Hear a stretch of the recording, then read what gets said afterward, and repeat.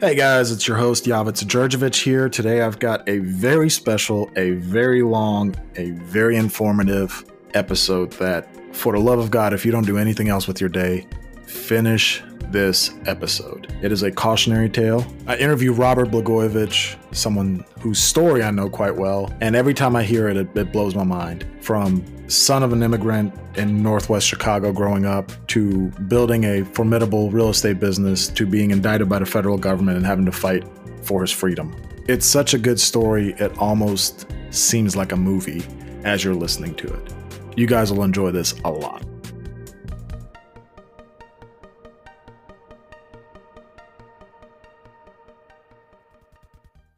Rob, how's it going? Just fine. I want to thank you for inviting me to be on Millennial Manhood. It's my pleasure. I'm super excited. So for everybody who doesn't know who you are, I've got Robert Blagojevich with me today. You actually authored a book back in 2015, Fundraiser A, My Fight for Freedom and Justice. Give the listeners just a Rob 101, a 10,000-foot view on kind of your story, who you are, and partially of why I asked you to be here. Well, born and raised on the northwest side of Chicago, born to an immigrant father, first-generation mother, Serbian. My father was an officer in the Yugoslav Royal Army just before World War II broke out, and he and his brother, who was also in the Army, were, at the time the Nazis invaded Yugoslavia, were in their village, home village of Krčmare, in a beautiful area of Serbia called Šumadija.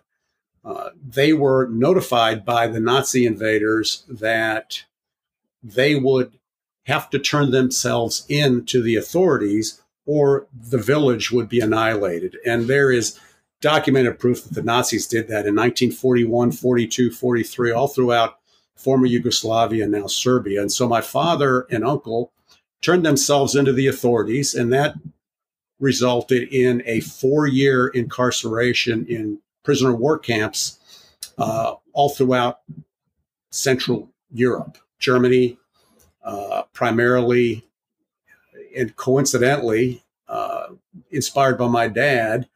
After finishing high school, I earned an Army ROTC scholarship that put me on a track to become a reserve officer. I ended up being on active duty for 5.5 years, but I was stationed in one of the towns that he was incarcerated in. So it was really an incredible sort of full circle journey for me to have experienced that.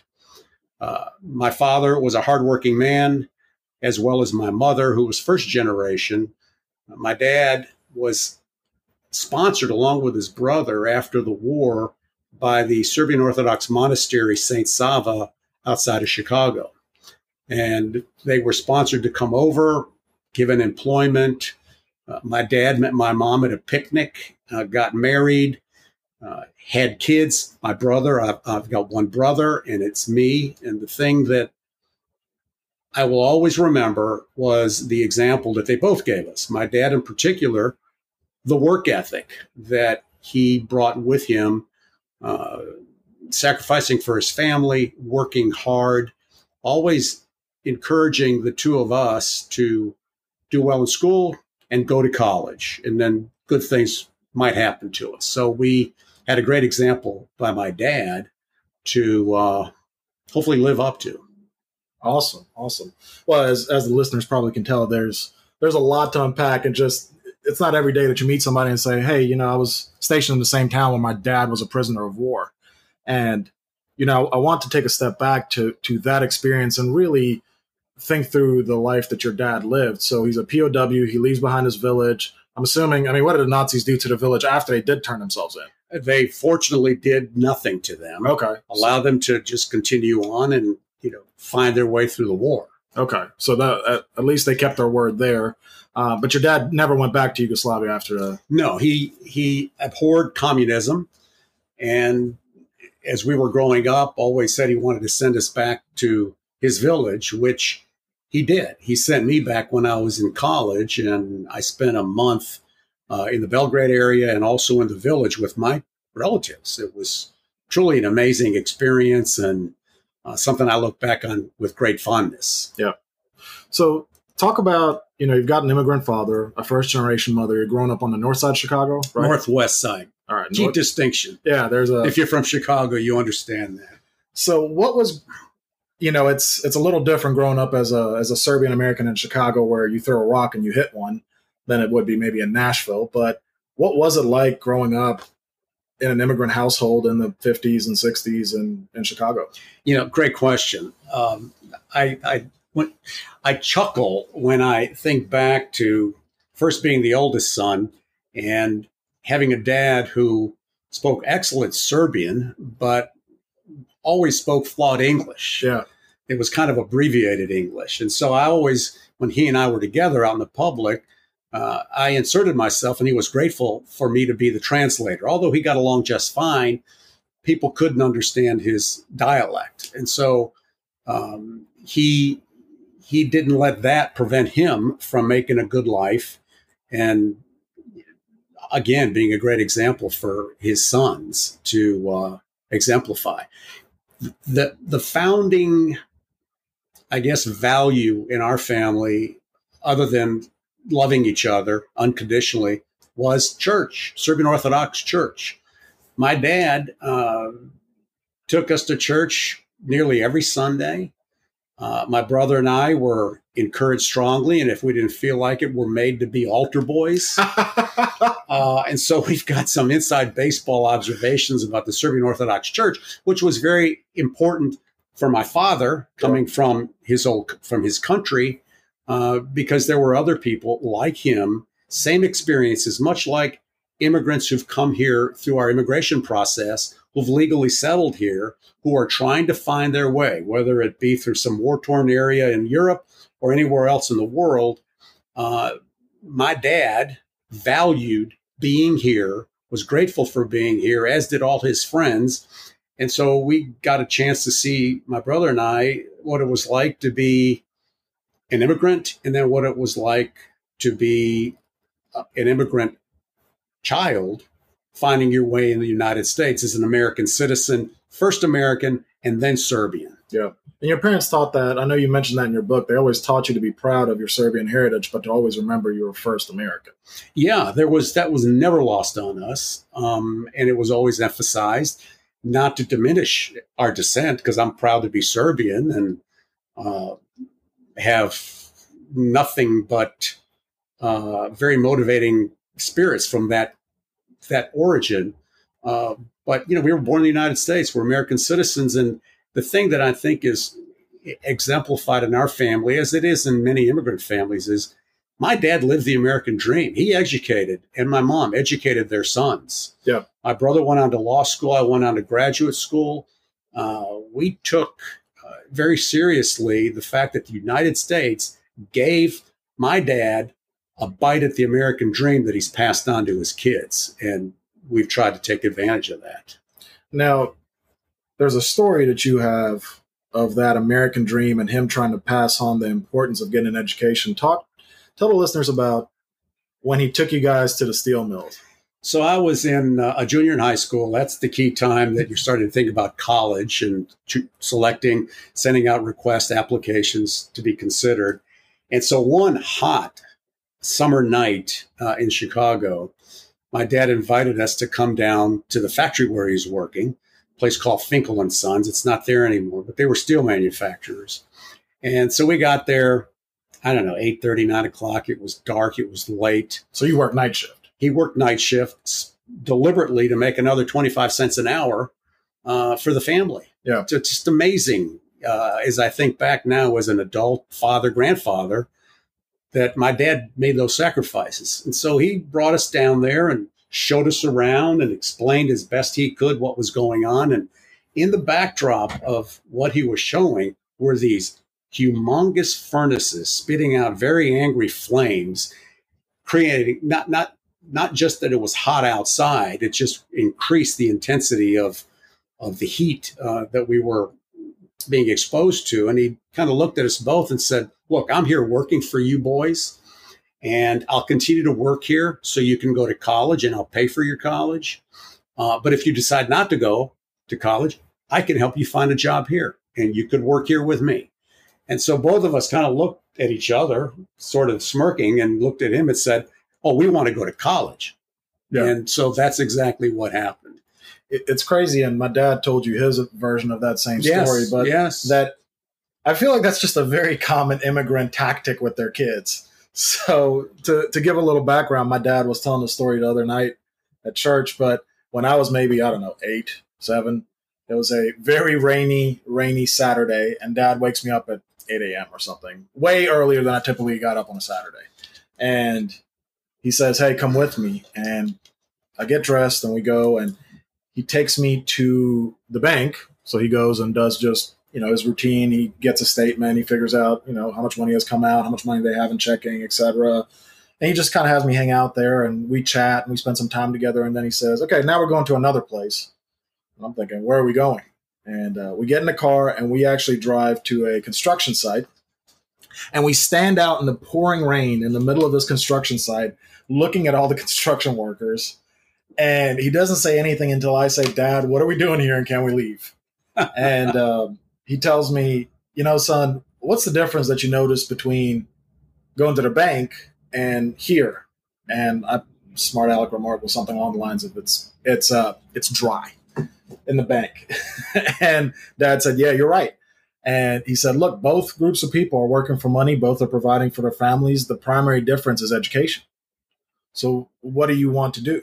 And that was a lesson I learned at a very early age. So I feel like I've heard that story over and over again. Yeah, those are formative experiences that I agree are common with immigrant parents who are grateful to be in America, because there really is, despite the flaws, despite the political ruckus that you read and hear about all day long, this is the best place in the world to earn a living, have a good life, and raise a family. Yeah. And I've traveled a lot, and I have great experience of trying to compare and contrast, and no doubt this is the place to be. Now, what did your mom do for a living? My mom never finished high school and ended up working, as we were growing up, with the Chicago Transit Authority. She was a ticket agent. So, there were Christmas Eves that she wasn't home because she was working. Yeah. And same with my dad. I mean, we, of course, celebrated, and we had our family traditions, but it was a working class family, and work came first, right behind family. So how did that shape your idea of what hard work is? So I mentioned that I got a scholarship and became an Army officer. I spent 5.5 years on active duty, and then spent another bunch of years in the reserves, retiring as a lieutenant colonel after 22 years of service. And I give that as background. And then I went into financial services, which, when I look at the hours and the sacrifice in what really seemed to be a very structured, hourly sort of experience that my parents had at work, they had no freedom. I mean, they were on the clock. Yeah. That anything I did in the Army, anything I have done since, has been easy. I've never thought of it as work. My parents worked. Yeah. They were, as I said, tied to their jobs, and whatever their employer required of them, they did it. And it wasn't theirs to make the choice. Where I know my brother, we made other choices that have given us a lot more flexibility to live easier, better lives. So anything that I've done since leaving home has never felt like work. Do you think that was in the back of the mind of your parents when they were pushing you guys to get your education, to be quote unquote gentlemen, to earn the right to have that freedom that they never had? Yeah, it could very well be. Could be very well be. May have been intentional, for sure intentional, to show work ethic. Yeah. And that, nothing's free in this world. You've got to earn it. And I think there were a lot of residual, let's say, enlightenment that happened for me, certainly, as a result of their example. Okay, so you're in the military. You travel out. You were right under. Didn't you say you served right under a 2-star general? Yeah. So I was in a Pershing missile unit, which required a top secret clearance, Pershing missiles were a tactical nuclear weapons system right on the tail end of the Cold War. So we were deployed in West Germany, targeting Warsaw Pact countries. I was a young 23, 24-year-old second lieutenant, and I had 3 nuclear missiles that I was ultimately responsible for, and had the codes and all the stuff that goes along with nuclear capable weapons. Wow. And I was tasked by my commander one day to brief 17 NATO generals who were coming to our combat alert site to just take a look at what the Pershing missile system is all about. And the general that led them was our brigadier general, a 1-star general, and I was chosen to give the presentation, explain to the generals what we were doing, why we were going through our counts, and so on and so forth. And a week later, my commander calls me and says, "Hey, General Davis wants you to come interview to be his aide." And so I became his aide. Ultimately, my wife and I, we moved from Ulm, which is where my father was a prisoner of war, to another small German community called Schwäbisch Gmünd, a little bit further north. So that gave me an incredibly eye-opening opportunity to see at a very high level in the military what it was like, of course, to be a brigadier general in NATO, but to see how the staff worked with him.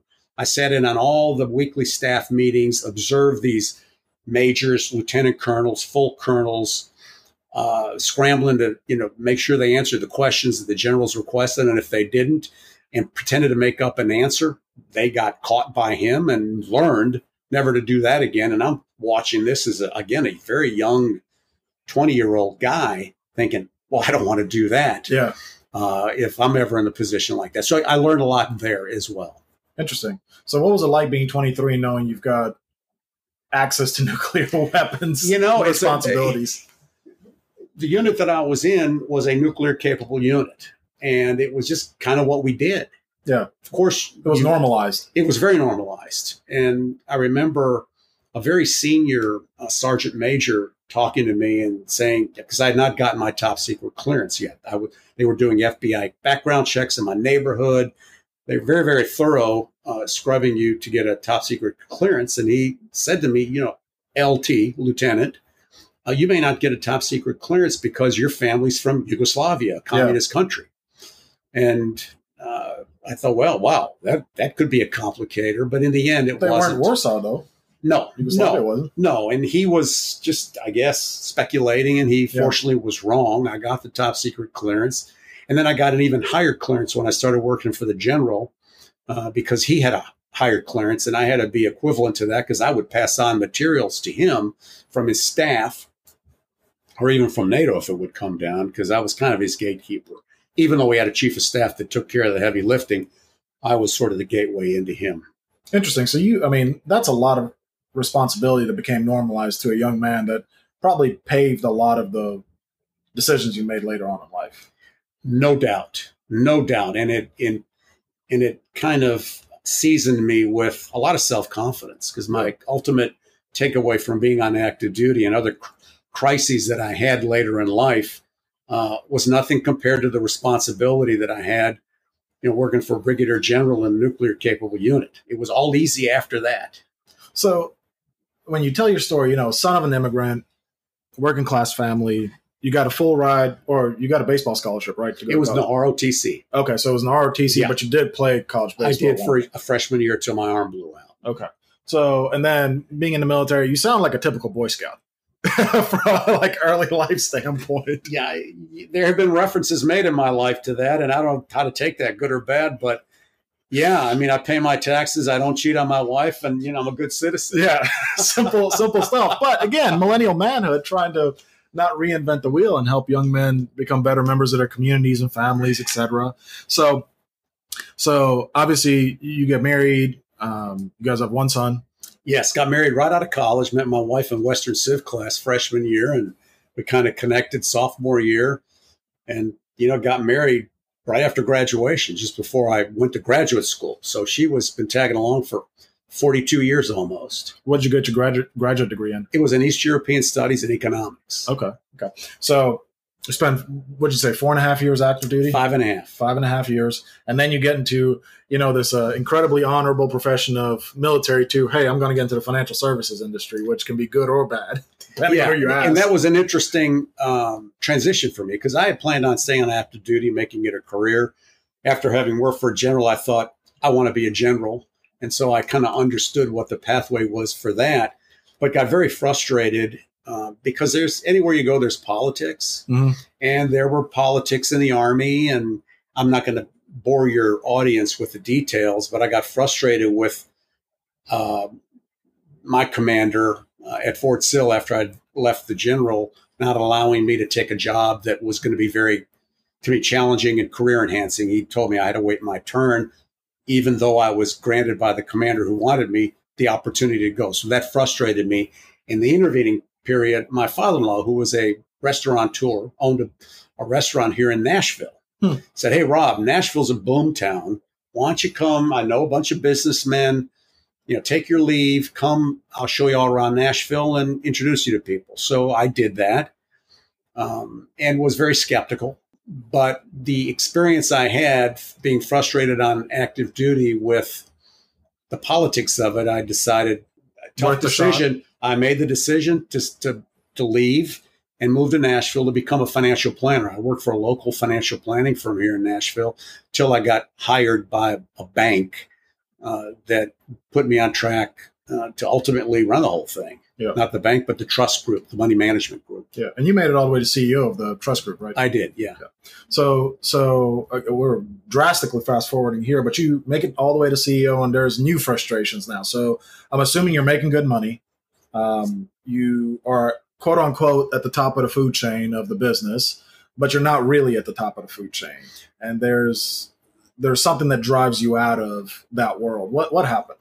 One of the things that, and I even stress this to my son and as well as young men that I meet, is sales is not a dirty word. Yeah. Growing up, sales was a dirty word in my family. The Fuller Brush guy would come knocking on my mom's door in the summertime, and he'd sell her stuff right out of his briefcase. And then dad gets pissed off. We thought selling was kind of that. Yeah. And what I learned as I got older, that sales is really a really formative experience for young men or young women, because it forces you to know the product. Mm-hmm. It forces you to know how to communicate, and above all, to be a good listener. And if there's any takeaway I have from my sales experience, and then ultimately a sales manager, and then a CEO of a company, and that is the most critical skill that anyone has when they're interacting with people, is to take a greater interest in them by asking a lot of good open-ended questions and listening versus talking about yourself, which is kind of, I feel out here a little bit doing all the talking. But that was, to me, a very formative thing going into sales that completely 180 changed my mind. It is, to me, probably one of the first jobs young people should have out of college. Teaches you how to fail. No question. And how not, and if you're really committed, not to ever give up. Yeah. It's that grit and that grind. Yeah. The persistence. You probably don't know this, but it's millennial manhood. And then underneath it says confidence, initiative, persistence. And that actually stems from, I don't know if I've ever mentioned this on the podcast. Sophomore year of college, I think, one of my buddies ends up, and his girlfriend broke up with him of like 5 years. And, we're 19, so he hasn't been out in the dating world since he was 15. So he has no idea what he's doing. And at this point, I'm trying to explain to him how to even get a date, because he's just like a lost little puppy. And that's actually where I came up with that. I said, man, you got to be confident, because if you're not confident, nobody will be confident. You got to take initiative, because just go talk to her. Then you got to be persistent. She might not like you yet, but work on it. And I remember it clicked, and I said, hey, that's actually a pretty good mantra for life in general.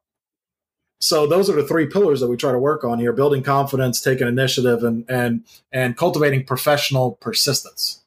Because there's a difference between professional persistence and pesky persistence. Look, that's a powerful message, definitely. And it's just not words. There's substance behind that. And if people really think about it, it could be a gateway into good things. Yeah. So why do you leave the investment firm, the trust department, and step down as CEO? So my career was a fairly, to me, a very interesting one, all based on the confidence I gained being on active duty in the Army. So I was hired by a local bank here that is now Regions Bank, and they were at that time the biggest bank in Tennessee. They hired me to be a salesman for their trust products and services. I did that, was promoted to be the sales manager eventually, and then some years later, turnover was always in my favor. There were elements that I had exhibited leadership skills, and so I was made the trust group manager and eventually became the president of the trust company, which we had about $5 billion under management, mutual fund, and common trust funds. And that's in the 90s. Late 90s, mid to late 90s, yeah. Inflation adjusts $5 billion into today. Yeah. And then I was, because I was Series 7 licensed, essentially the only guy in the bank with that license, as I'm learning and as I learned and I'm laughing now, they put me in charge of the brokerage business as well. Okay. So I had 50 plus brokers around the state of Tennessee, all producing retail with bank customers. So that gave me just a lot of experience here in Tennessee. And then my bank bought an investment firm in Tampa called Invest Financial. And I was asked in 1997 to relocate to Tampa with my family to run Invest Financial as the chairman and CEO of that business. And it was really a no-brainer. I mean, my wife and I went to the University of Tampa for college. Her family was still there. And we thought, what a great opportunity. And it was. I mean, 5 very formative years for me at a very senior level, ultimately accountable for everything, SEC, NASD, Federal Reserve, you name it. We were regulated by everybody. And I had the staff that I had to obviously manage and make sure they were the right people in the right spots. But over that period of time, my bank was bought by another bank. And then ultimately that bank said to me that this brokerage business was not a part of their core business. And they wanted me to stay to help them sell the business. So I did. We sold the business in 2001, end of 2001, 2002. And during that time, I was recruited by a bank here in Nashville called Fifth Third Bank to start their investment advisory firm. And I thought, well, what a great chance to come back to Nashville. So my son by then had gone away to college, and my wife and I moved back to Nashville in 2002 and have been here since. During my time in Tampa, though, not really thinking, here I am, high-level guy, C-level guy, not feeling like I owned anything in the company or had as much influence as I wanted to because I had new owners all the time. And during that period, I decided to be open to other opportunities. My son was a baseball player, took him to William and Mary College for a baseball tryout to see if that was something that was a fit for him. I was kind of stressed out at work. We're sharing a room in a hotel in Williamsburg, and this info commercial comes on in like 1 o'clock in the morning. I can't sleep. And it's this Carlton Sheets talking about no money down real estate. And I thought, well, I could do that. Yeah. So I explored, bought his offering for $300, read all that he had to say about real estate. I never did anything, no money down, but was able to locate a man in Tampa out of the classifieds that sold commercial real estate. And so I started buying small apartment complexes, ended up having a portfolio of about 100 units, moved back to Nashville in 2002, still owned that portfolio, ultimately started a 1031 exchange it into bigger properties to where I left working. I call it indentured servitude, working for a bank or another financial institution when you're not your own boss. Yeah. So I left and started my own business, Blagojevich Properties, in 2004. And now I own 6 apartment complexes, 600 units in 3 different states, Kentucky, Tennessee, and Alabama. And that's how I now make my living. Yeah. And a lot of it was about having your freedom. No doubt. I mean, I had a big job, good pay, good benefits, good everything, but I didn't feel that I had a real stake in the game. I didn't have ownership, and I don't mean financial, but there was always someone checking me and telling me what to do. And at that point in my life, I'd had enough of it and wanted to be my own man, which I'm very glad that I took the risk to make that change. And here I am, a free man in many ways, doing what I want to do. Well, and I know you've told me before, one of the straws that broke the camel's back is when, the board comes in and says, hey, you got to lay off all these people. Mm-hmm. Mm-hmm. And you had nothing to do with the decision making. You just had to do the dirty work of laying off all the people as a CEO. Very true. And I did that responsibly. And it's, there was one person I'll never forget that worked in our operations department. I made sure, and the company allowed us to pay severance of X number of weeks of pay. And this one young lady said to me when I had her in my office telling her we were reducing her position, she thanked me. She thanked me. And I thought, well, what a sweet thing to say to me when she's going through this life-changing thing. But she got a little pile of money and she felt that would offer her transitionary money to go into whatever direction she wanted to in her life. So there were sad moments, but there was an uplifting moment there too. But that was my job. I did what I was supposed to do because my corporate owners told me that we needed to reduce staff, made my arguments, and, did what I was told. It's interesting. How would you respond to all the young people, and by young people, I mean basically anybody in their 20s or 30s, who are constantly looking for some mission in their work? Because your parents saw work as a way to provide for the family. You saw work as a way to provide for the family, but also looking for a certain level of freedom and control. It's almost that generational shift. And nowadays, it's almost exclusively, well, how can I find purpose in work? Mm-hmm. How would you explain to young people, how do you find that balance? Yeah, it's, I think, unique to every individual. What it is that motivates them, what it is they have a passion for. I read all kinds of things, motivational things, how-to things by big businessmen and the titans of industry here in the United States and other markets in the world, who some advocate follow your passion. Mm-hmm. And that can work for some people. Yeah. And that is a wonderful way to go. It's also very vague. It's very vague and it's very risky. Yeah. And some people who take that risk are highly rewarded. Others are sometimes more disappointed than rewarded. Yeah. And so the path that I took was always wanting to be in charge of something. And so I was fortunate in my corporate life to have been in responsible management positions, and then making the transition into with what I call FU money. Yeah. Meaning I had structured my departure from the corporate rat race into being a private business owner, the capital to make that change. Yeah. And so it took planning. It took me decades to get to the point that I had that I could take the financial risk and not put at risk, the quality of life for myself and my family. And I was able to do that in 2004. So I was in my late 40s. So it took a long time. I remember the first time you met me, you told me I left the corporate world and got into real estate because I wanted FU money. Yeah. I remember just thinking like, whoa, this guy. Yeah. So my whole mentality was, while I was working, and, my wife, even to this day, gives me a hard time. We always paid ourselves first. Yep. We both worked. We agreed. Whatever she made went in the bank. Whatever I made, we try to live off of and still save. And so there was an early, even for my formative years at home with my parents, always told us to save money.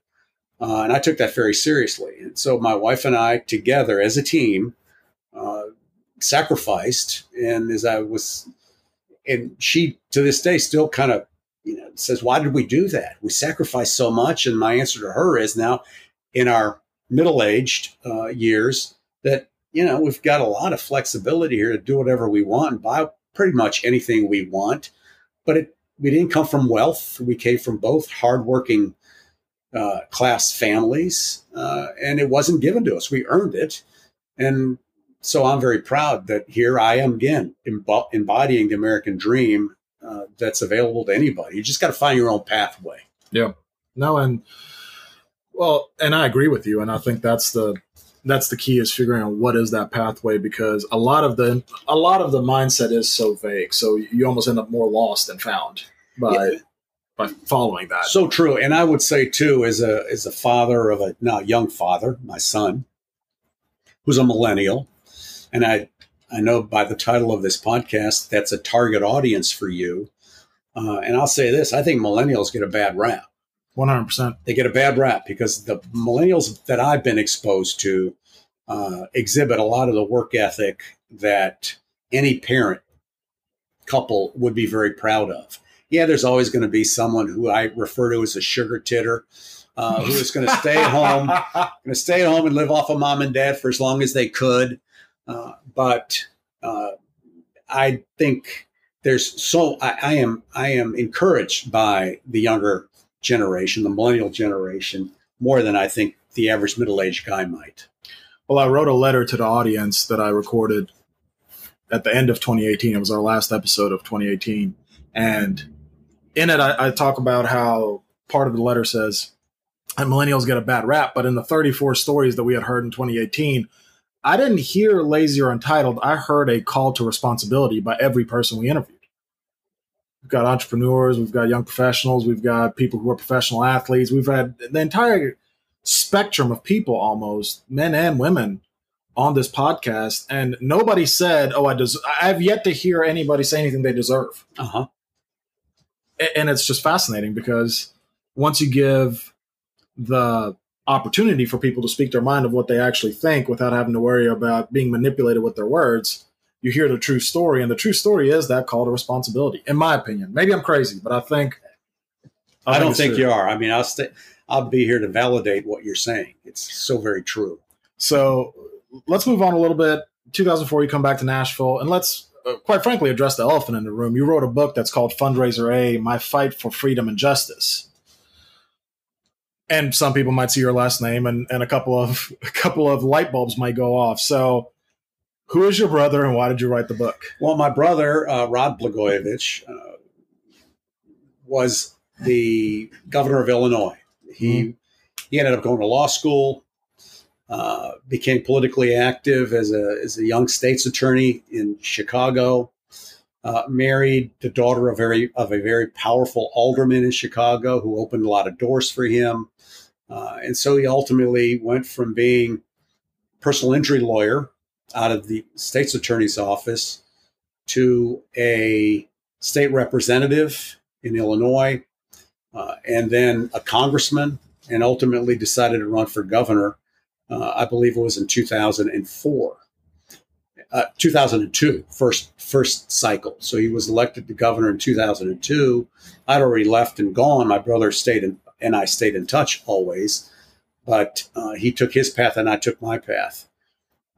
In 2008, I was living a very good life here in Nashville. My business was doing okay and offered me a lot of flexibility to do things. And my brother, or at that time, my son Alex, was working for Marcus & Millichap, a commercial real estate firm in Chicago.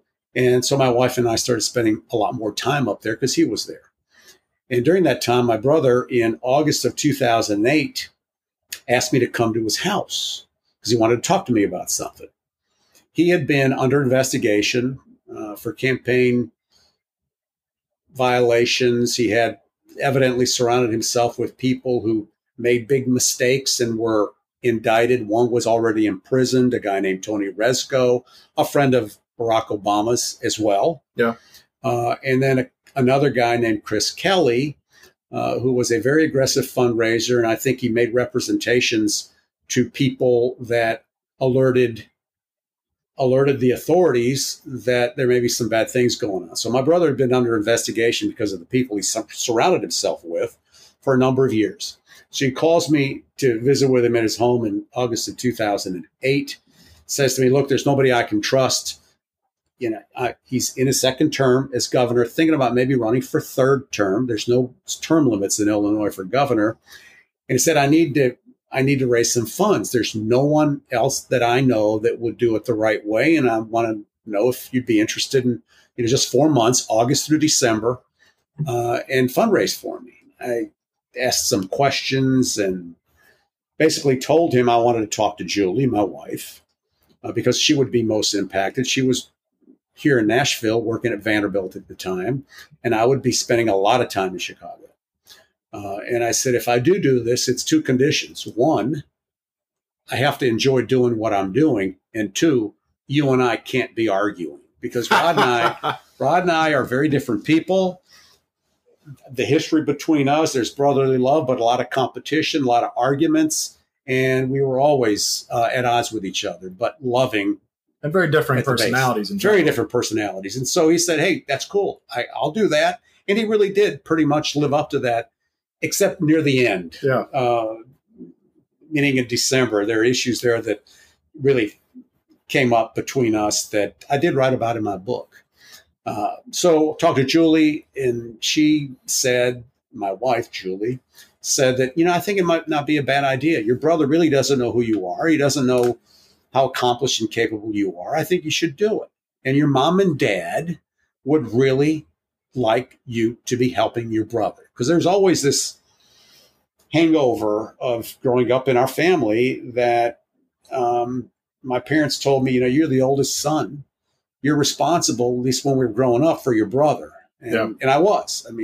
He gets into a fight in the street, you're having to kick ass. He was a hothead, and I was the guy that, protected him as much as I could. Even though he may have deserved to have his ass kicked, I still intervened. Yeah. And so that was still, as an adult, in the back of my mind. And so I told him yes. And didn't your mom ask you to take care of him on her deathbed or something along those lines? She said that, look, I want you boys to be close when I'm gone. And, don't let anything interfere with that. And so I did everything I could to try to honor that while, living my own life with my family. So I did take on the job and responsibly did fundraising for my brother for 4 months, had all kinds of opportunities to do bad things. People were constantly asking for political favors in exchange for contributions. That's called a quid pro quo. Mm-hmm. That is something that I was advised against, properly so, and wasn't inclined to do it anyway because I didn't think it was right. But I never did anything that would in any way compromise my brother as governor. And I always made a point as I was fundraising to tell people, look, I am a part of the fundraising arm, not the government of Illinois. Yeah. And so don't ask me for favors to go to my brother with. And I never I'm did. Part of a campaign, not the government. Yeah. But, Illinois politics, Chicago politics is really a combat sport in many ways. And none of that matters. People ask, they're brazen. And I was always challenged to that and never, ever gave in. Yeah, you have to be very brazen back. Just the culture up there in general, when I go and visit, it's as much as I love Chicago, it's basically just a soup of assholes, interacting with each other, even though I love it up there. But it's very true. So, okay, August through December is your fundraising, and anybody who didn't live under a rock knows what happened with the investigation and with your brother. So what happened? So spring or winter into spring of 2009. Before I get to that, lay some groundwork. So I interacted with the Asian community, Eurasian community, the Indian community. Yeah. Fundraising, because they were very supportive of my brother. I did a lot of activities with them.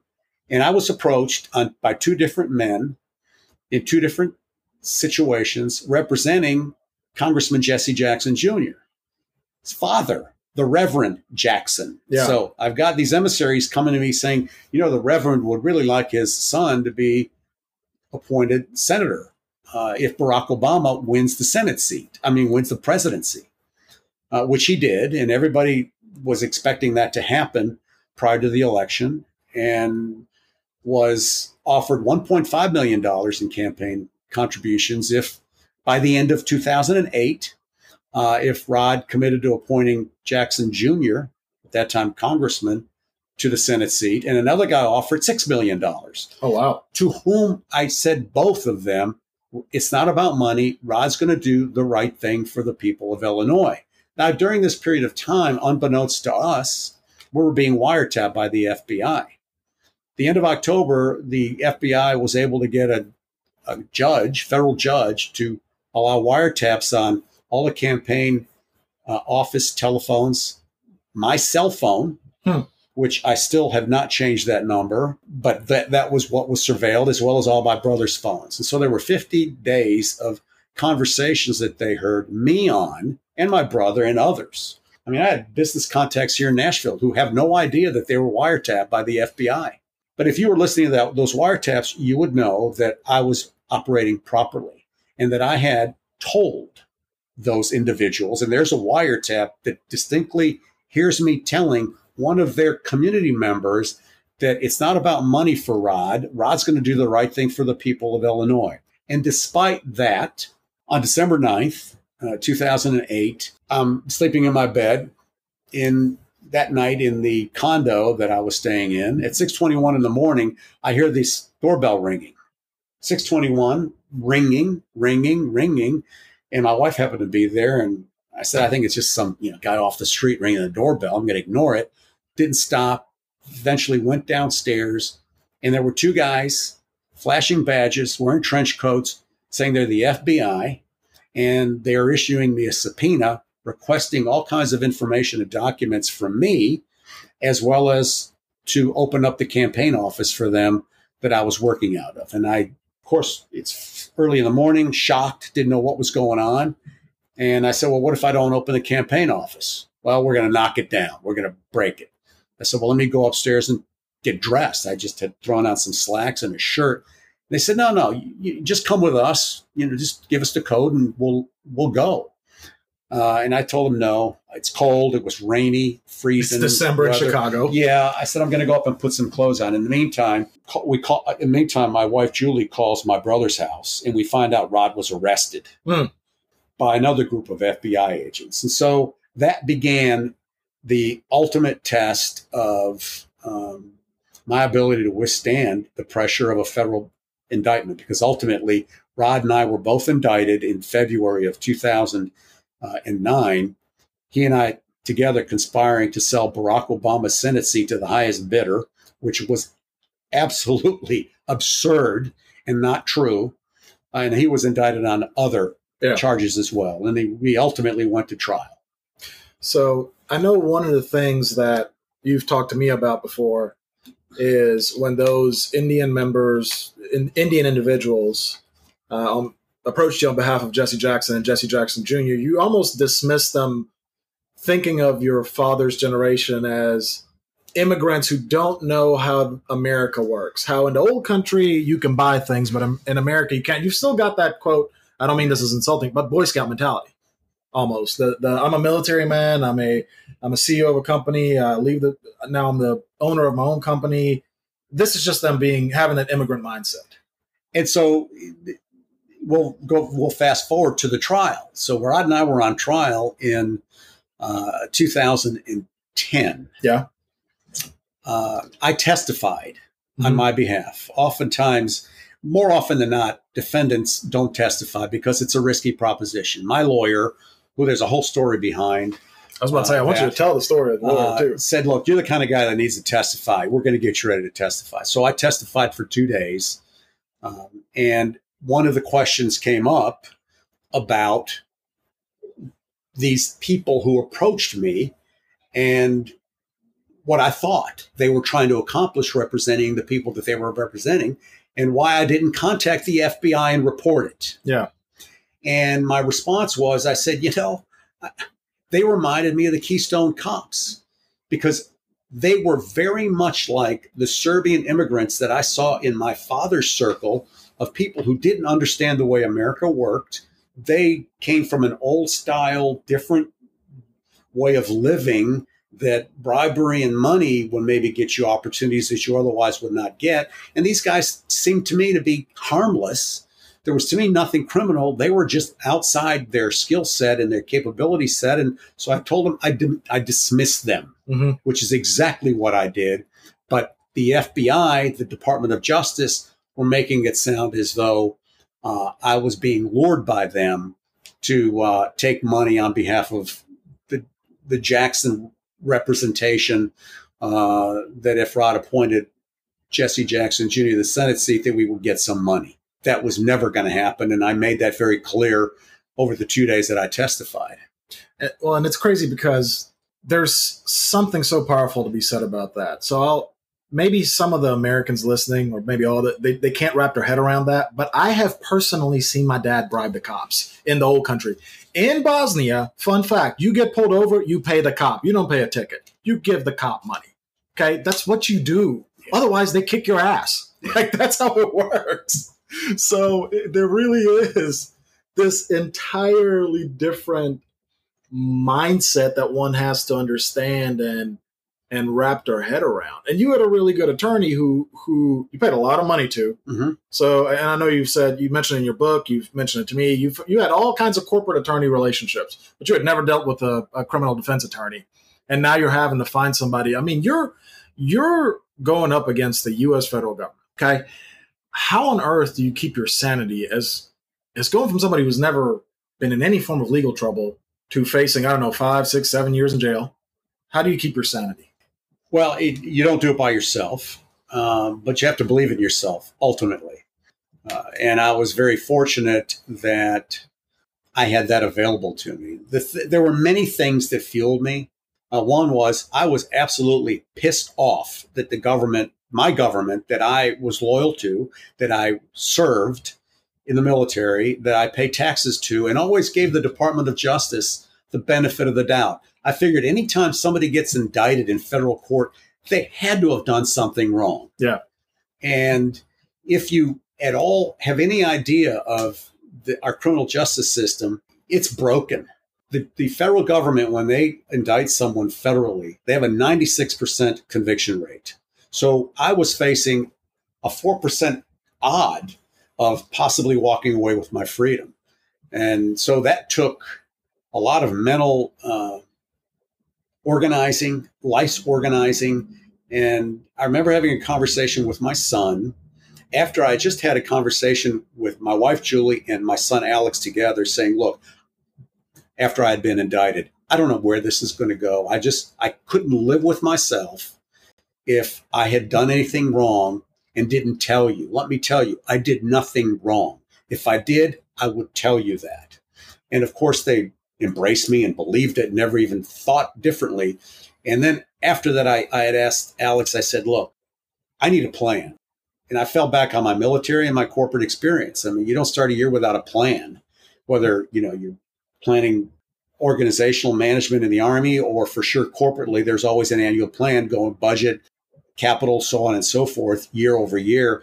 And I told Alex, I said, look, I don't know that I can sit down and focus on this right now. Why don't you kind of scratch out a plan for me to follow? And he did that. I gave him input, but we came up with a plan that essentially organized my priorities for the time that I was going to be in legal jeopardy, getting ready to go to trial. That plan prioritized things. Number one, ultimately, most importantly, I had to win a trial. So anything related to preparing for trial, that was the number one priority. Second priority was making sure that my business stayed as solid as it could, but I offloaded a lot of responsibility to people that I could trust to help me with that. And another organizing element to that was to take care of myself physically, because there's incredible mental stress that came with that. Initially, when my brother was arrested and the day I was awoken by the FBI, I could not eat. I'd lost my appetite. I lost 10 pounds. My heart would not stop racing. I remember going to still in Chicago before we came back to Nashville to prepare for trial. Remember going to a Walgreens in the neighborhood there and put my arm in the blood pressure sleeve to test my blood pressure. I thought, something's going on. My heart just won't stop racing. And fortunately, my blood pressure was fine. Shock to me, but I thought, okay, that's one less thing I got to worry about. But ultimately visited with my doctor, and he kind of gave me some tips on how to deal with the fact that I couldn't sleep. Gave me a very low dose sleep aid that really was powerfully impactful for me, because I would get a good night's sleep, because you can't prepare for trial unless you got your head in the right place. So taking care of myself physically and mentally was very important. Came up with a workout regimen. I was always physically active and had done stuff, but I never formalized it as much as I did now getting ready for the big game, basically going to trial. I was in training to get ready for trial. So I, made sure I worked out, lifted weights, ran, ate right. And even during the trial, as much as there were days where it was hard for me to get up, I got up every day at 5:30 and either ran or went down to the gym and worked out. I mean, we didn't live too far from the lake, so it was kind of nice to go clear my head running around the lake. As you're a local celebrity, basically. Well, fortunately, they knew my brother far better than me, Yeah. and so no one really bothered me except for the people that kind of knew who I was. But that to me was not only physically and mentally helpful, but it really fueled me because I felt it gave me an edge. Every day I went to court, looking at those prosecutors who were trying to put me in prison. Yeah. That I know I worked out today and they didn't. Yeah. And that just gave me a little baby mental edge every day that helped me keep going. Wow, that is powerful. I worked out and they did. Yeah, That's one hell of a mental edge. it helped. Yeah. It definitely helped. And Well, in a high stress situation like that, you need to find anything that you can, because quite frankly, you've called yourself naive. You were ready to just go talk to the FBI and explain to them, hey, this has got to be a mistake. And your attorney said, the hell you are. yeah, there's a neat little story here. So that morning that my brother was arrested, a family friend lawyer called me and said, Rob, you need to get a lawyer. I said, for what? Well, you were mentioned in this criminal complaint. Typically what the DOJ does is they publish a criminal complaint. I was referred to as Fundraiser A. That's why the title of the book is Fundraiser A, which I didn't know that's who they were referring to initially. And he said, you need to get a lawyer. So I started lawyer shopping, did some shopping here in Nashville, but talked to a couple of attorneys in Chicago who were criminal defense attorneys, one with a big firm and one with a small practice. And the guy that I chose, Michael Ettinger, had been doing criminal cases for over 30 years out of a small office in the south side of Chicago. And so the initial meeting that I had with him was at a restaurant in Skokie called Chappie's. I say that because it's seared in my mind. I was lost, couldn't find the place, but I did get there on time to see him and meet him. And he was very nonchalant. He said, look, my wife's not cooking dinner for me tonight, so I'm going to eat my breakfast. I'm going to have breakfast for dinner. What do you want to eat? Well, I'd lost my appetite. I was just drinking coffee.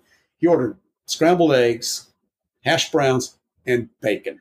Okay. That's important because during the conversation that he's telling me, you're not going to talk to the FBI. All they want is to corner you and catch you into a lie, which is what they do. And if you follow anything that's going on in Washington, D.C. today, you can see the roadmap. It's there because I was naively going to, as I told Mike Ettinger, said, look, I got all this stuff. And there's a big mistake going on here, a misunderstanding. Let me go in and explain it to them. I've got all this stuff to give them that they've requested. He said, if I'm going to represent you, you're going to plead the fifth, and we're not going to talk to the government.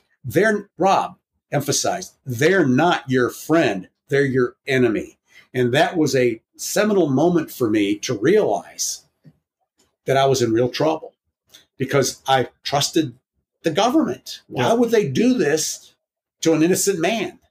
And it didn't matter. Ultimately, they wanted to leverage me against my brother that they weren't able to do. And so during the time he's telling me all of this, he's eating scrambled eggs, and he's got a little piece of yellow scrambled egg on his lower lip. And he's then intensely telling me, Rob, hear me, the government's not your friend. And so I'm watching this guy with passion and experience telling me with a piece of yellow scrambled egg on his lower lip that the government is out to get me. Yeah. And I put that in the book. His family loves that story. And anytime he and I have done stuff in Chicago, book related or talking to law firms, I always bring that up because it's humanizing. Mm-hmm. He was a fierce pit bull in the foxhole with me. He was always there with me, but there was always a humorous side to him as well. And that was the beginning of my education with Mike at that restaurant in Skokie, Illinois, what I was up against. And it truly was Goliath. The unlimited resources of the federal government were brought down on us, trying to get my brother and I to plead guilty to something for sure I didn't do. And we ultimately went to trial. Well, and it's interesting because I've got a decent pulse on the city of Chicago just because I'll spend a decent amount of time there, and I know several people there. And you're a very sympathetic figure in that city.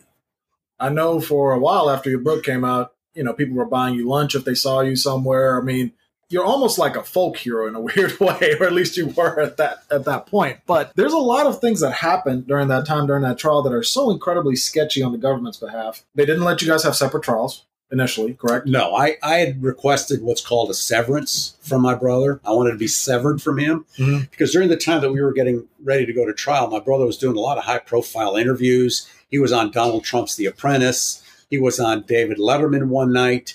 I get a call from a good friend of mine here in Nashville. He said, "Hey, Rob, I saw your brother on Letterman last night, and I heard your voice." I said, "What are you talking about, my voice?" "Yeah, they played an FBI wiretap with you and your brother talking about some fundraising thing that you were doing."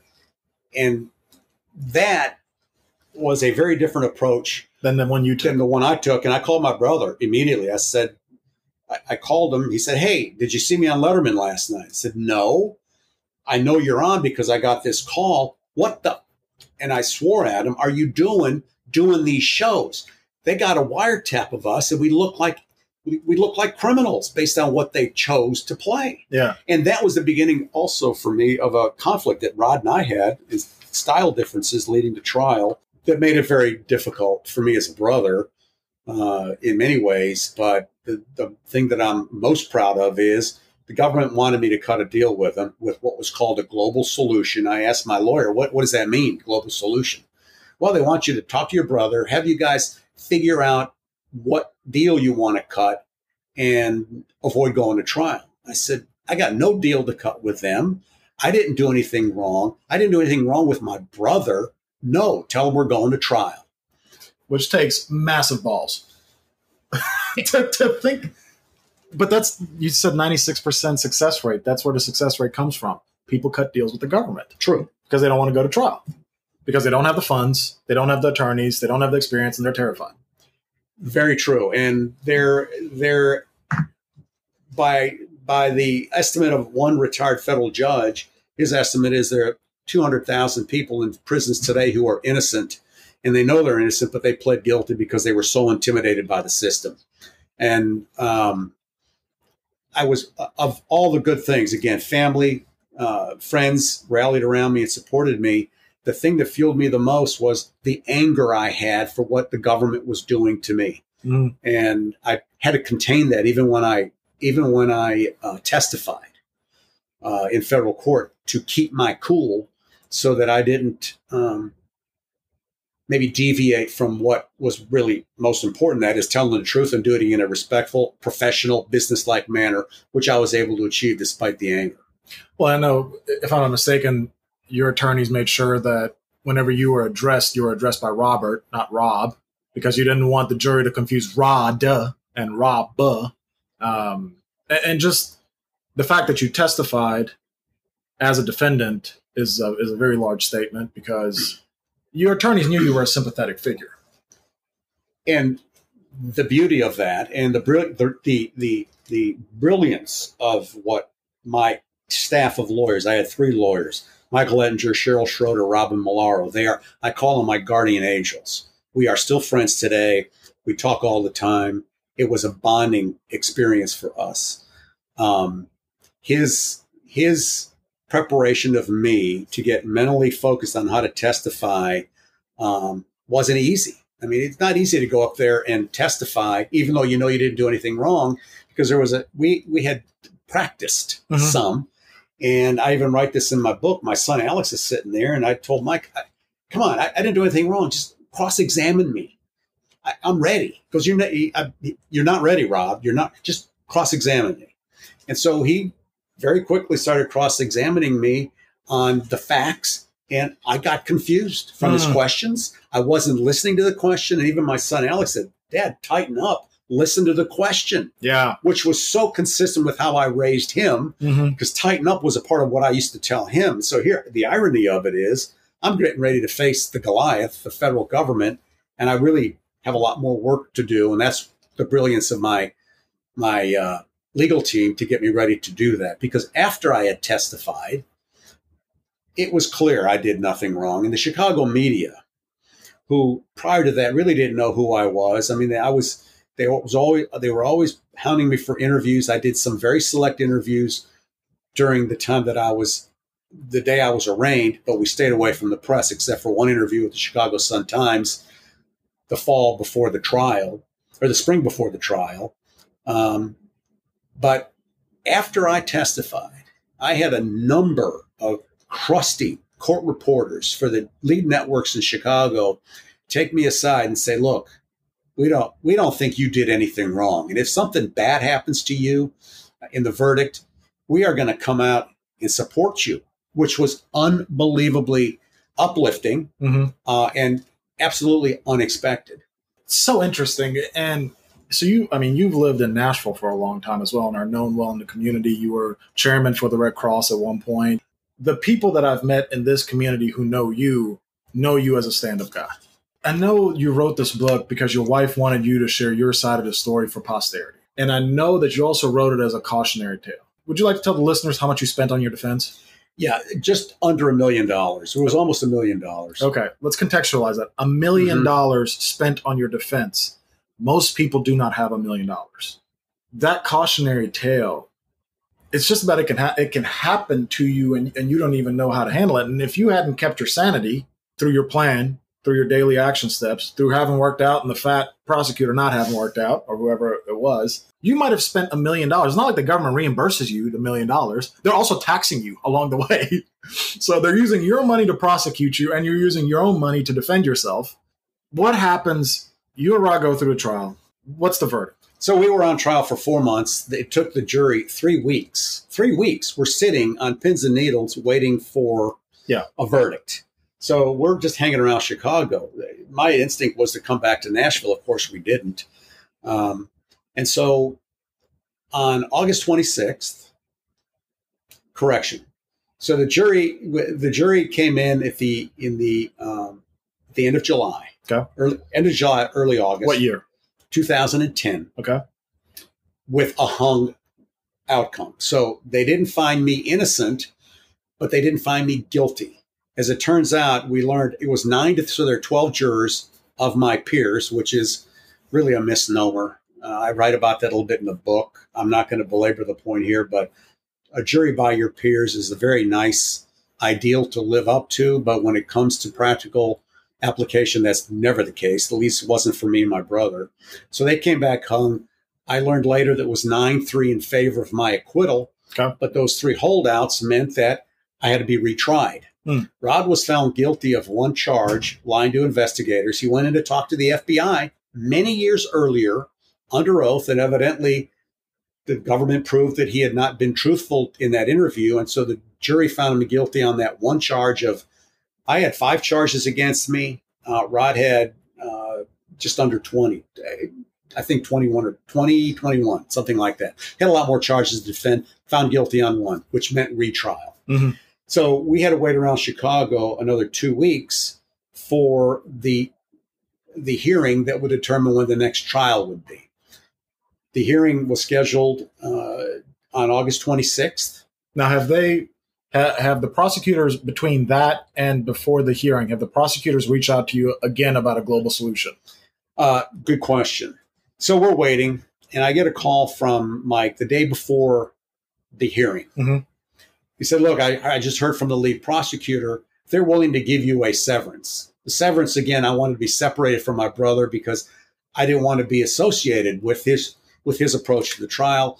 My lawyer disagreed with that even. He said, no, you need to be tried with your brother. This is in your better interest. Trust me, I know what I'm talking about. Comparison and contrast. Yeah, and I hate to make that point, but that was his point.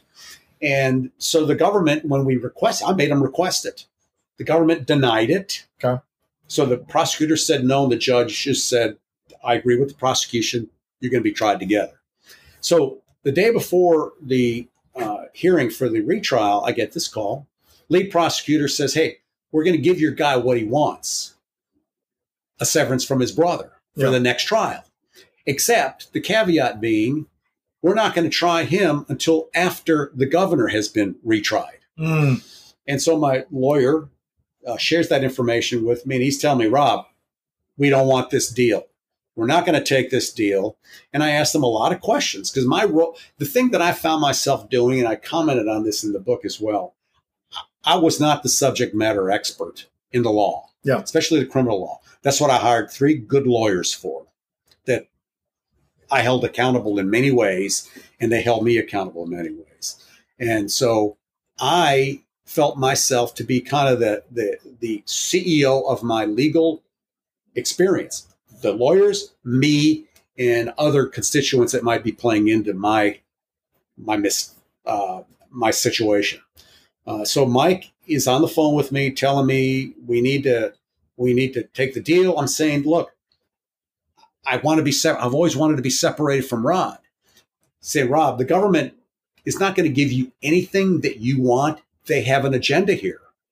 They don't want you tried along with your brother because you were so effective in hanging the jury and testifying on your behalf. It was good for your brother. And I asked him a lot of questions. He gets the other 2 lawyers on the phone. I got Julie on the speakerphone on my phone, and they're yelling at me, Rob, listen to Mike. Don't take their deal. Agree to go to court, go to trial again with your brother, which would have meant coming back to Nashville, selling our home, which we had already mortgaged as much as we could to pay for my fees up to that point. And so I had a lot of work that I needed to do to get ready for another trial. So I said, look, Mike, let me think about this. Talk to Julie. Go talk to a guy named Ed Jensen, a really well-known criminal defense attorney in Chicago that Mike respected. Please find out what Ed thinks and then call me back. In the meantime, I talked with Julie and I told her, I said, we've never been in this situation before. I have no instincts for this. I think we need to listen to Mike. So he called back, said to me, Rob, I think you need to take the deal and not the deal, but go to trial. Yeah. And we agreed. So the next day. So that was all the day before the hearing for the next trial. Yes. Okay. Day before the hearing for the next trial. He said, you don't need to go. I can go by myself. This is just procedural. And so hold on right there. They gave you less than 24 hours from offering the deal to having the hearing for the next trial. It's not that they gave you 3 weeks to think about it and figure it out. It's, here's a nice little package less than 24 hours ahead of time. And it speaks to what Mike said to me. The government's not your friend. They're not going to do anything that's in your best interest, and they always play out the clock as long as they can to their advantage, which is exactly what they did throughout the entire experience. Yeah. So the hearing was scheduled on August 26th at 11 o'clock. That's significant because during the trial, to help me maintain my mental focus, I kept a journal. So I wrote observations, frustrations, things that were noteworthy the day that I was writing about what was going on in court, witness observations, so on and so forth. And I had written also, out of frustration, the number of minutes every day the judge was late. So here I am in federal courts. I got 3 lawyers paying them a good amount of money, babysitting me, because we're on time every day, waiting for the judge, who on average was late 40 minutes a day. Now, that may not be a big deal to a lot of people, but 40 minutes a day times whatever that number ended up being against the hourly fee I was being charged by my lawyers cost me $15,000 to $20,000 more in legal fees because the judge was always late. And that was very frustrating to me. So 11 o'clock was just the time that the hearing was going to start. I figured the judge would be late.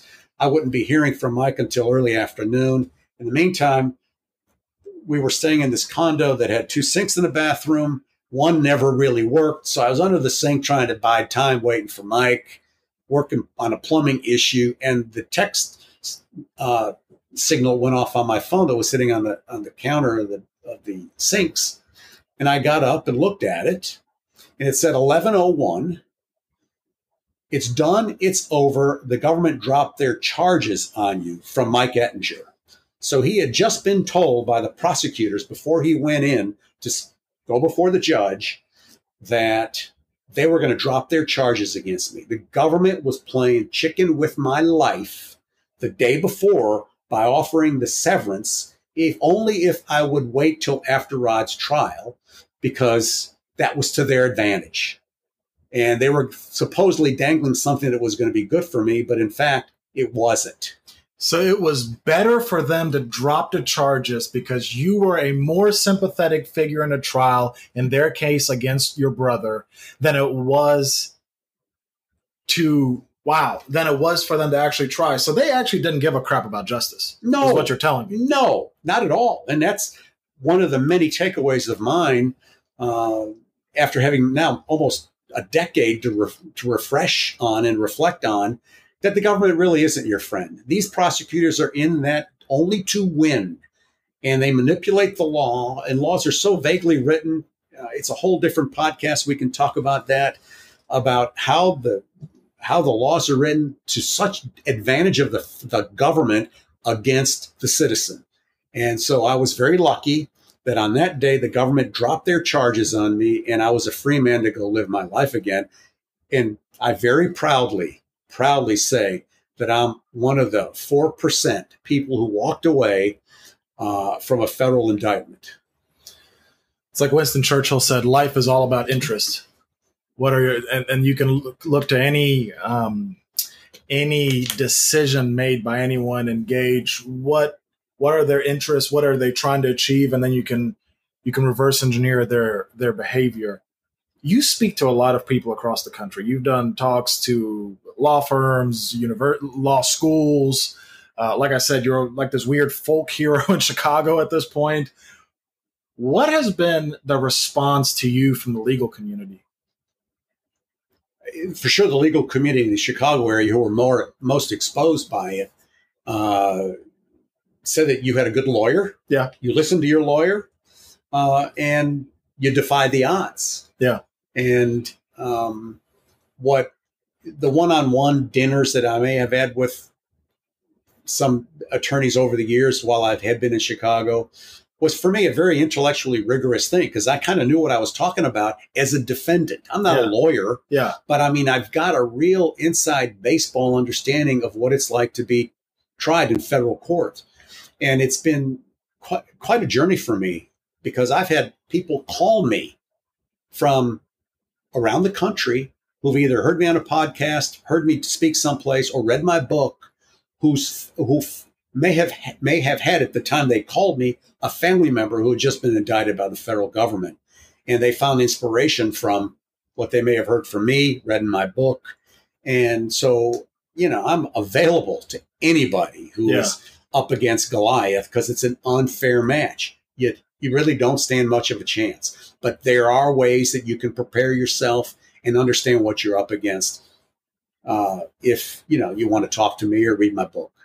So August 26th is your personal Independence Day. It is that. And every day, every August 26th, I sit in my backyard and I have a quiet bourbon and a cigar, and I toast myself, because this is an Independence Day. And I always call my lawyers on that day, and I thank them for what they did for me. And I told them this year that on August 26th, 2020, we're going to have a 10-year reunion of our battle against Goliath in Chicago on me, because I'm still that grateful for what they did for me all those years ago. Well, and for them, it's great on their resumes. How many attorneys can say that they're in that scenario? It's funny. Mike Ettinger and I have a very great relationship, and he's gotten business as a result of defending me and coming out the winning attorney. Even though I never felt that we won at the time, Mike said, look, we beat the government. You won. I said, I didn't get acquitted. I don't feel like I won anything. Rob, we won. They never do this. And so Mike got a lot of business as a result of it. And I jokingly said to him, look, you ought to give me a percentage of this business that you're getting now. Get a commission? Because I think I had something to do with it. A little referral fee from the book. And I'll also insert this, and I wrote this in the book as well. Having been in the corporate world, I and a lot of good people are motivated by incentive pay. Yeah. So I told my lawyers during the trial, I said, look, you get me off by Labor Day 2010, I'll pay you a winner's bonus. And they did. And they did, and I paid them a bonus. And it was a pretty nice one, because I told them I pay for performance. If I can be home by Labor Day, I'm going to do this. And never, they thought I was kind of clueless and naive, but I'll be damned, it happened. So the charges are dropped against you.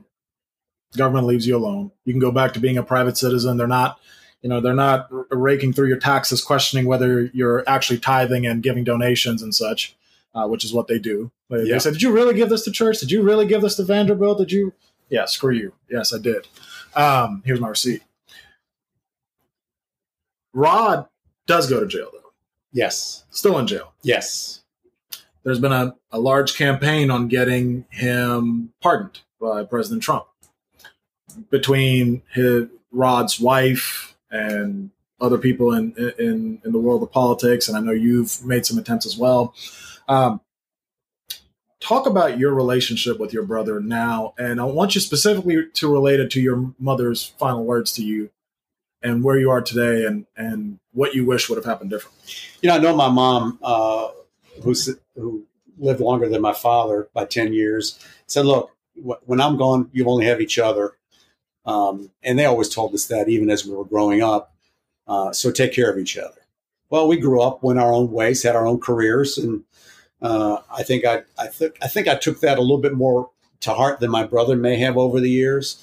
And so after the trial, my brother and I talked, but it was strained because of his antics and things that he said to me during the trial, some of which I put in the book that I thought was reasonable to put in, but other stuff that still to this day bother me about where his head was. But yes, he went on trial alone without me, was found guilty, ultimately sentenced to 14 years in federal prison. He's in Littleton, Colorado. If you're indicted or convicted federally, you have to spend at least 85% of that sentence. There's no cutting it by, to 40% or 50%. It's law, which is to me very, very harsh. And I had my final conversation with my brother is private, but the last conversation we had was the day that he was found guilty, sentenced to 14 years. And months later, about a year later, I'd written to him several times, never heard anything from him. I'm estranged from my sister-in-law and my nieces. There's no direct contact. I find out about how Rod's doing through his lawyers, but I did go to Littleton, Colorado to try to go see my brother.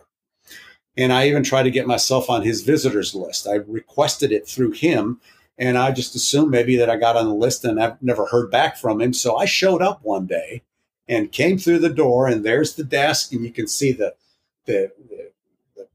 TVs, monitors inside the prison, people moving around, and very sort of ominous.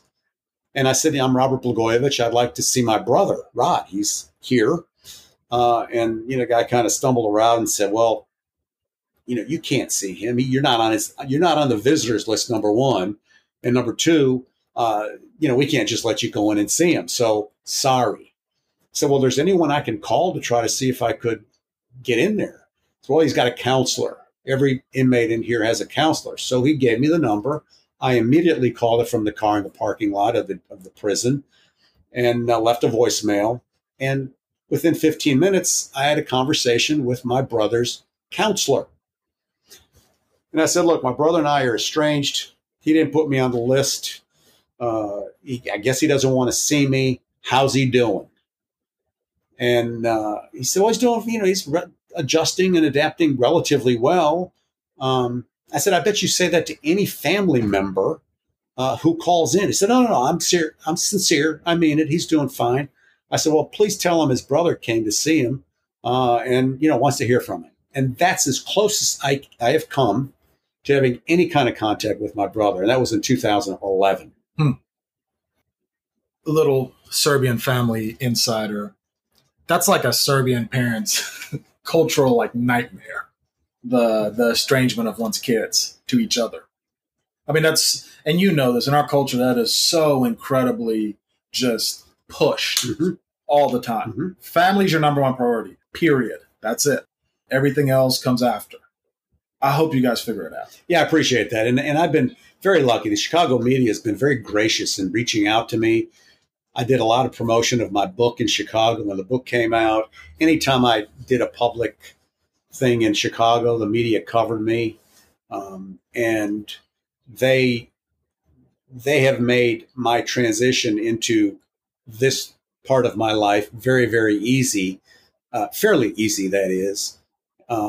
And the ability to talk about it openly and have a constituency that might be interested in hearing what I have to say has been very, very fulfilling to me. And I'm grateful to all the friends that I've made along the way who I never thought I would meet as a result of this, to include the Chicago press, which is an incredible irony to me.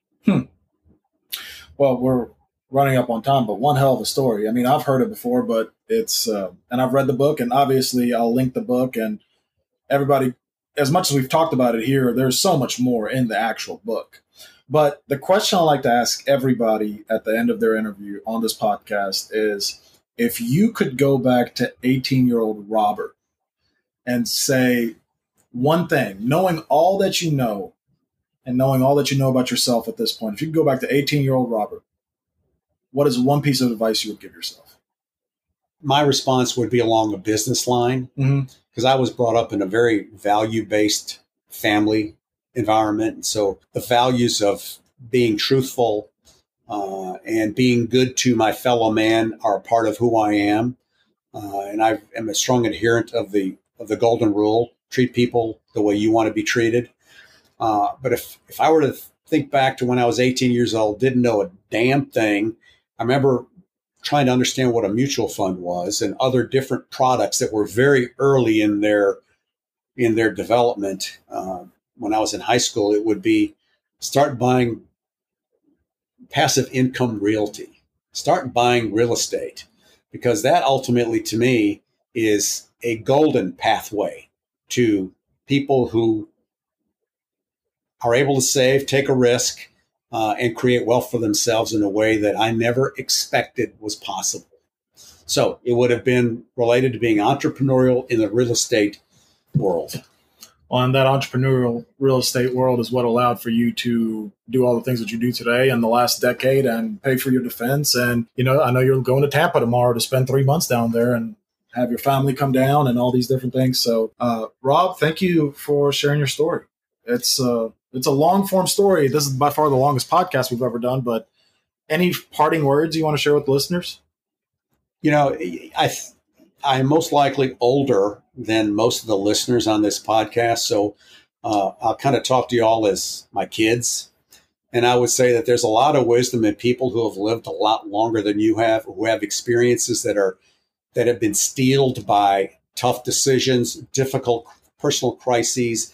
And so be kind to us middle-aged people who want to talk philosophy with you, because there's some good little nuggets in there that you might want to pick up from them. I love it. I love it. Well, everybody, hope you enjoyed the episode. Obviously, as always, if you got questions, concerns, ideas, constructive criticism, keywords constructive, don't just complain, offer a solution. millennialmanhoodcip@gmail.com, or hit myself or Adam up on Instagram, Facebook, LinkedIn, whatever it may be. Again, Robert, thanks for sharing your story, and we'll talk to you guys soon.